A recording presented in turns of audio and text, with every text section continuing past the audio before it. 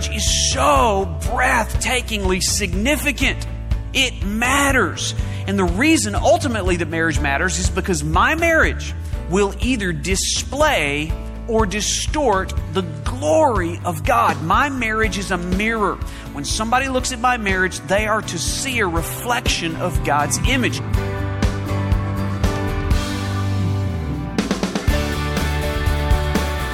Welcome to Resonate with Trent Griffith, Senior Pastor of Harvest Bible Chapel in Granger, Indiana. I'm Aaron Paulus. Today we'll continue in the Marriage Matters series as Pastor Trent moves on from the question of why marriage to answer how to have a marriage that reflects God's image. As we do, we'll discover 3 biblical choices a husband and wife can make. So let's listen now to the message, The Matter of Oneness. Here's Pastor Trent. I want to invite you to open your Bibles to Matthew chapter 19. We are a vertical church talking about a very horizontal subject. We're a vertical church focused on the glory of God. We want it to be all about Jesus. It is always about Jesus. It is only about Jesus. But one of the things that Jesus talks about is the subject of marriage, because marriage matters. And we kind of got an overview last week. And if you remember, we wanted to answer the question why before we started to answer the question how. Why marriage rather than how do I do marriage? Well, we're going to start talking about how marriage today, but last week we learned that marriage is so breathtakingly significant. It matters. And the reason ultimately that marriage matters is because my marriage will either display or distort the glory of God. My marriage is a mirror. When somebody looks at my marriage, they are to see a reflection of God's image. And so we defined marriage this way last week. Marriage is a holy covenant initiated by God, conditioned on an irrevocable promise to pursue oneness with an imperfect person of the opposite sex for a lifetime for the glory of God. That's what it's all about. That's our target. Now, today, we're going to zero in on one particular component of this definition. We do marriage so that we can reflect God's image by pursuing oneness together with husband and wife. Let's define this word oneness. What are we talking about when we talk about oneness? We're going to see it here in the scripture in just a moment. But I want you to understand it before we see it in the scripture. I grew up in Oklahoma. Andrea grew up in Alabama. And down there in the southern states, we grew up drinking something called sweet tea. Now, if you're from the South, you realize that's one word. Okay? Sweet tea. And when Andrea and I moved up here to the north, we would go into a restaurant and Andrea would always attempt to order sweet tea. She would tell the waitress, I'd like sweet tea. And she would get this strange response from the waitress. She would look at her and say, honey, the sugar's on the table. We'll bring you tea, but if you want it sweetened, you'll have to sweeten it here at the table. Not knowing and understanding the process that's involved in making sweet tea. You can't just dump sugar in an already brewed cup of tea, right? You understand this process, right? You have to heat up the tea, and the tea steeps, and pretty soon the molecules of the tea, and you dump in, about 4 pounds of sugar in there, and the sugar and the tea just kind of become one through a process of heat, agitation, and time. You see, that's oneness.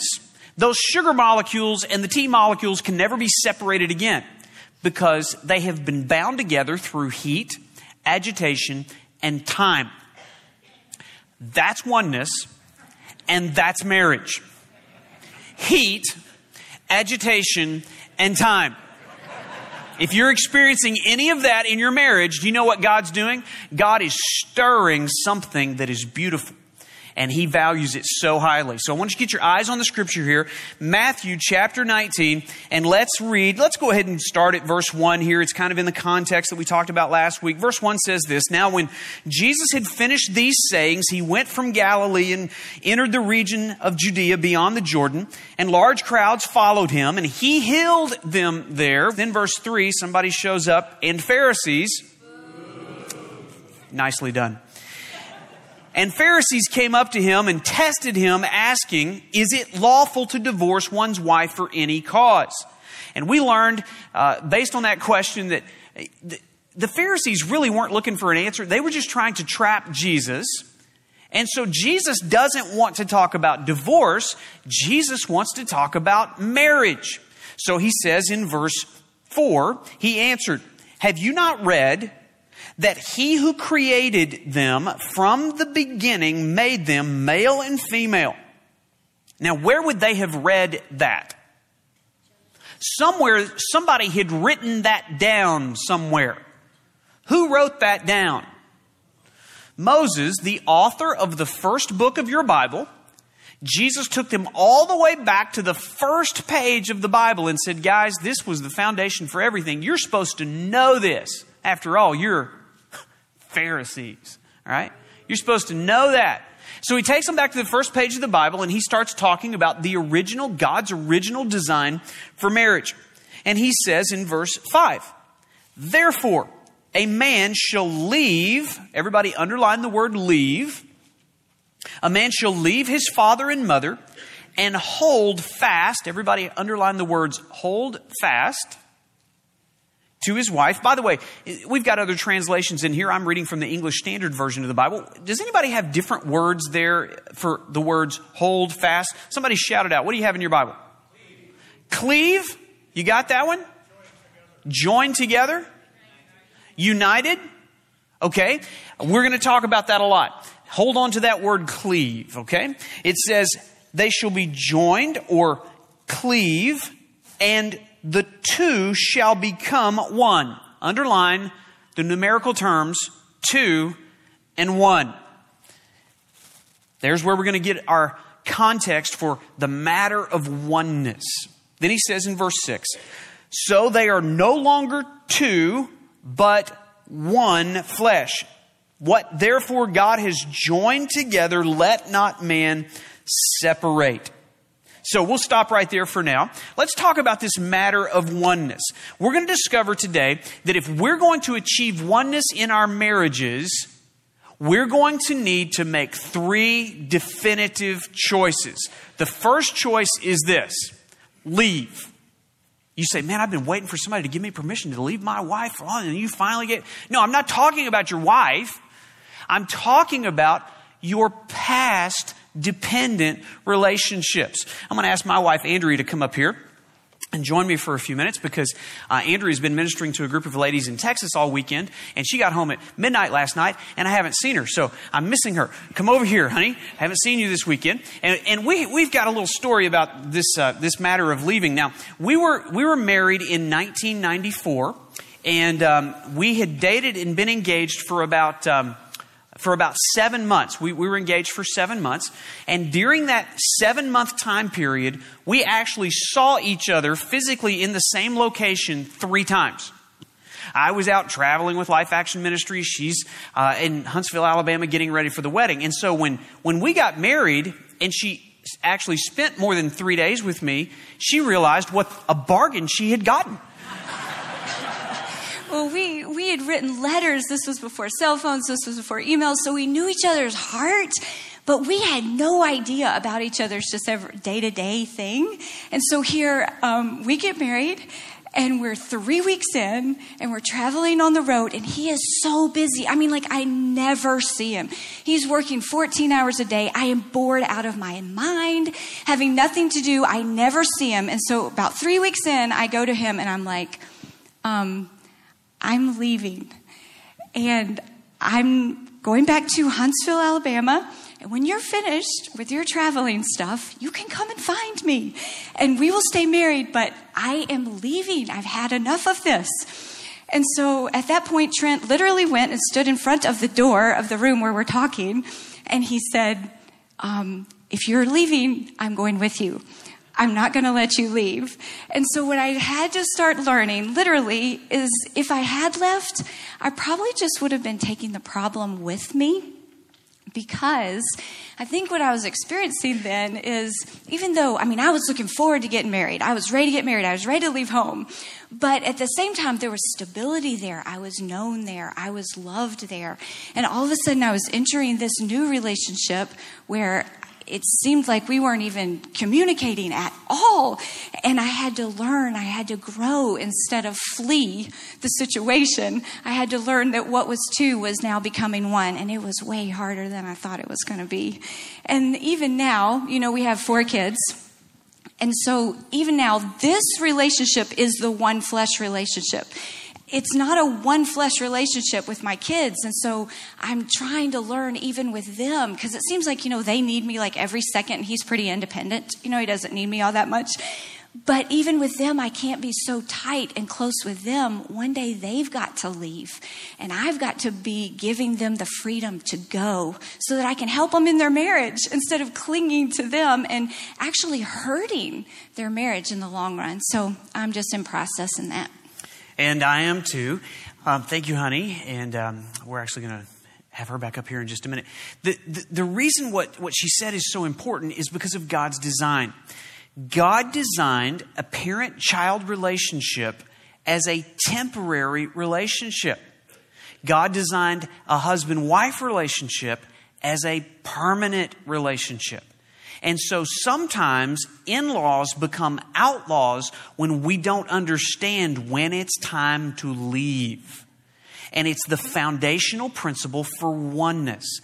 The degree to which you leave is the degree to which you can cleave. And so if we are in a context where we're loved and known and it's secure, that's why Andrea wanted to go back to Huntsville, is because her dad did a lot better job expressing love and security and stability to her than I did. And it was safer for her there.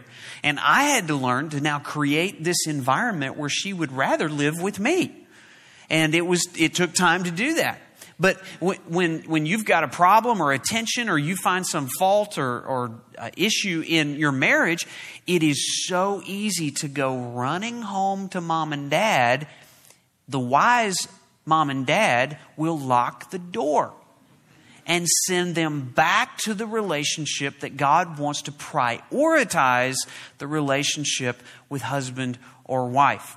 So we've got to break past dependencies if we're going to set up a new relationship that God's going to honor, something called marriage. Now, it's real important to understand it may be your parents. When you leave your parents, obviously you do that in a context of honor.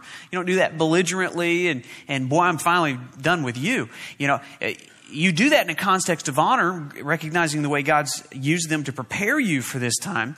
But listen, any attachment to something other than the priority relationship with your spouse has a tendency to be an obstacle to oneness. It could be financial dependence upon your parents. It could be emotional dependence upon your parents. You have to leave that in order to struggle through this new relationship.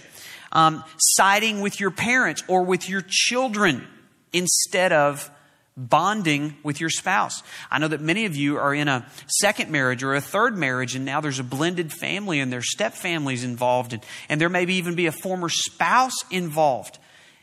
And guess what? Whether or not it was biblical to divorce and start over, that's another context. Now that that's happened and you're in this season of life, if you want this marriage to establish oneness, there must be a decisive moment when you leave those things in the past. Leaving involves prioritizing the needs of your spouse ahead of your children. And so many times we get so involved, we give the best of our time, the best of our energy, the best of our emotion to our children, and the spouse gets leftovers. That can become an obstacle to oneness. Or it could be even past romantic relationships. It could be friendships, or it could be hobbies, or it could be career goals, or business travel that's becoming the obstacle in marriage. Or, and I say this to men, it could be your Xbox. God's design is that men grow up and stop acting like boys and break dependencies on other things so that they can prioritize the relationship with their spouse. Because God is glorified when we establish oneness. Leave, break past dependencies. Here's the second choice that we're going to have to make if we're going to pursue oneness with our spouse. And it is the word cleave. And what we mean by that is we must receive our spouse as God's perfect gift for us. We see it here in the text. Therefore, in verse 5, therefore a man shall leave his father and his mother and hold fast to his wife. The words hold fast or joined or cleave. You say, what in the world does that mean? You know, it's interesting. The word cleave is a word we don't use much anymore. It actually has two definitions that are opposite from one another. Okay? Anybody know what this is? This is one of the most essential tools in a marriage. It's very important. Everybody knows how to use one of these if you're going to establish oneness in your marriage. What is this? It's a cleaver. Now, in a kitchen, if you're preparing a meal for your family and you got one big honking piece of meat and you want to create two pieces of meat, what do you do with this? You apply it to the meat and you create two out of one. Well, that's the first definition of the word cleave, to make one into two. The second definition of the word cleave is what? To take two and make one. The word cleave means to attach or to join. And in this context, it's a permanent bond. I remember I was teaching this one time and there was a guy that was a very veteran member of the Navy. And what he did for 45 years in the Navy was he was a welder. And he says, I know what you're talking about when you talk about cleave. You're talking about welding. And he said there's three different kinds of welding. The first kind of welding is you heat up a third metal and it just kind of molds over the two pieces of metal you're trying to put together. That's not very strong. He said there's a stronger form of welding, and that's when you heat up three pieces of metal and you put them together, and that kind of glues them together, and it's a stronger bond. He said the strongest form of welding is when you just heat up the two metals to such a degree they fuse together. The molecules of this metal become the molecules of that metal, and when you're finished, you don't have two pieces of metal. You just got one. He said that's what you're talking about when you talk about cleaving. And remember, Jesus is quoting for us from the first few pages of the Bible. Genesis chapter 2 is where this was originally recorded for us. And of course, it's in the story of creation. Adam and Eve were created by God. So I want you to see the context here. Look at Genesis chapter 2, verse 18. It's good to hear those pages turning. Verse 18 says this, Then the Lord God said, It is not good that man should be alone. How many of you ladies would agree? It is not good for your husband to be alone. I mean, there have been times that Andrea just left me for 2 days. She came back home. One of the children was on fire. The basement was flooded, and I didn't know what to do without her. It is not good for men to be alone. What do they need? They need a lot. But God tells us what they need here in this verse. Look at the second part of verse 18. I will make a helper for him. A helper fit for him. Like two pieces of a puzzle, God created man with an unmet need. Now remember, this was before the fall. This was before sin. Adam had not yet rebelled against God. And yet, even in that, God created him with a need. He needed a helper. Now, ladies, before you look at that and say, is that all I am? I'm just a helper. Kind of like hamburger helper. Is that all I am? No, listen. Do you know that when the Bible is using the word help or helper, if it's not referring to a wife being the helper to her husband, do you know who it's referring to? God. God is not ashamed to call himself a helper. A helper is somebody that understands these people have a need, and I am strong and creative and intuitive and dynamic, and I want to get involved in making the person better than what they are when they're alone. And so God creates a special being that up until this time had not yet been created.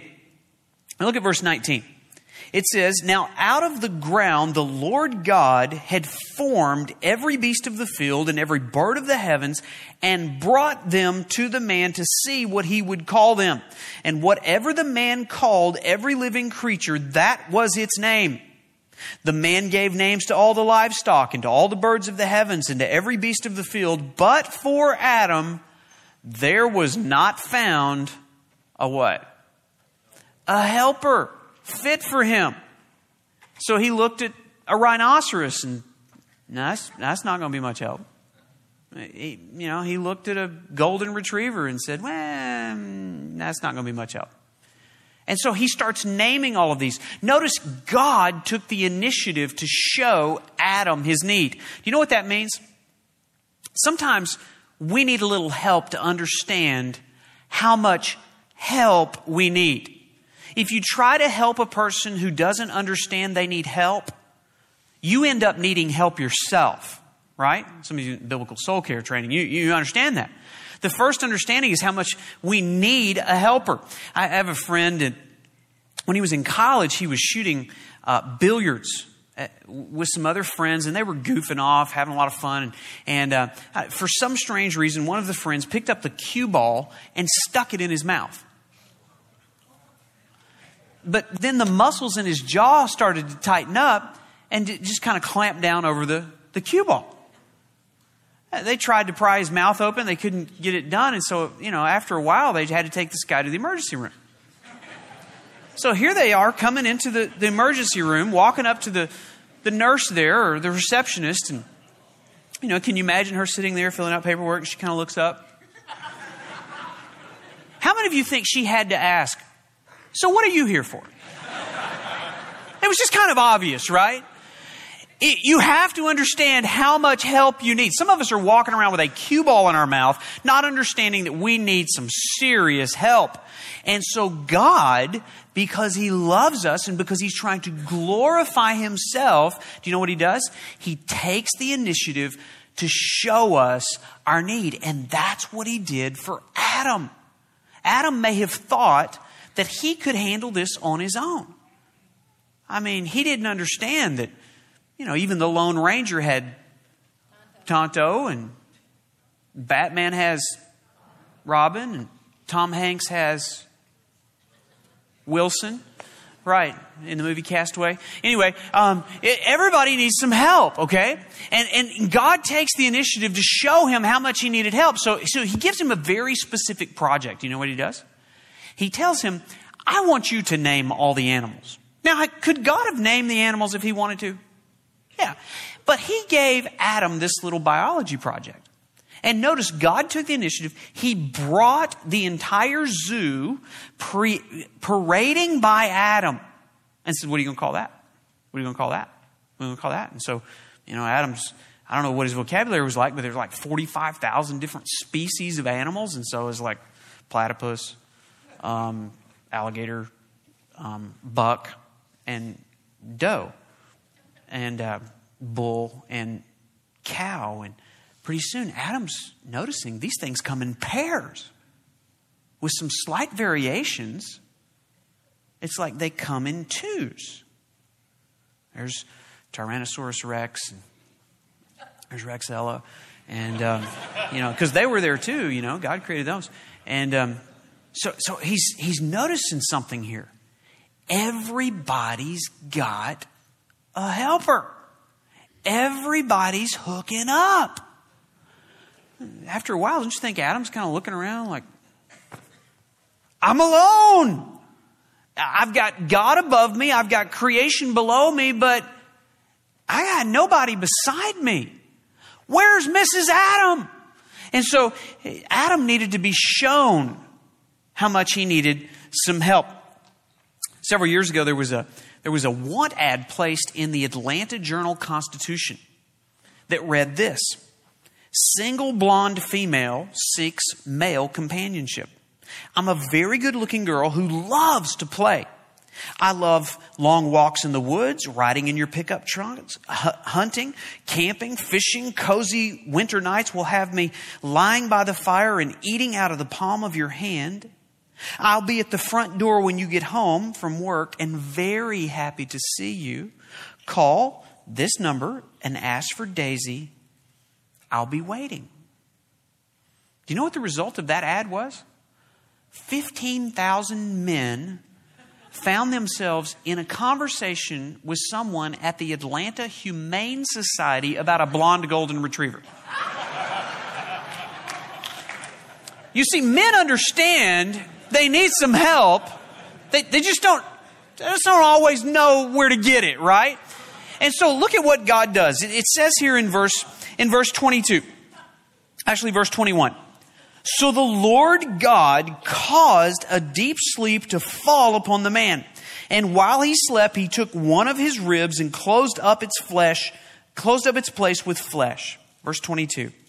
And the rib that the Lord God had taken from the man, he made into a woman and brought her to the man. Some of the most significant words in the Bible are right there. God took the initiative and he brought that woman to that man while that man was asleep. Adam was a passive participant in this.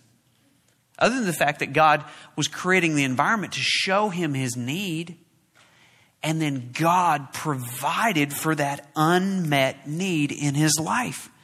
You will never pursue oneness until you embrace the provision that God provides through your mate.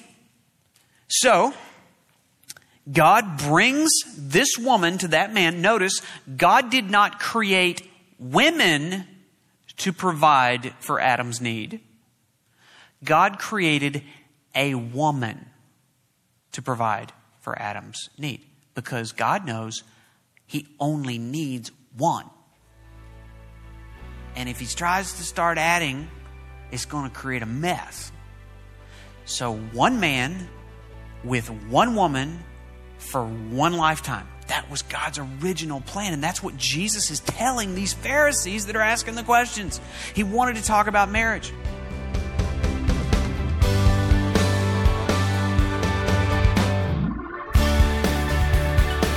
Today, Pastor Trent gave us a definition of marriage that's worth repeating.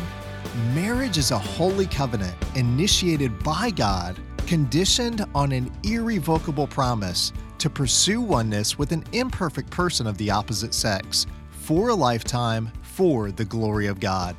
This is God's original plan. Well, I hope you'll join us again next week as we continue this message, The Matter of Oneness, and learn how an imperfect husband and an imperfect wife can come together to achieve something they can never do on their own. We hope you've been encouraged by today's message, and each week at Harvest Bible Chapel, you'll hear practical teaching just like this, straight from God's Word.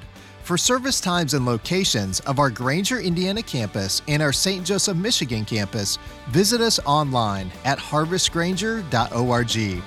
Well, I'm Aaron Paulus, and I hope that God's Word will resonate in your heart and mind this week. Resonate is a radio ministry of Harvest Bible Chapel, Granger, harvestgranger.org.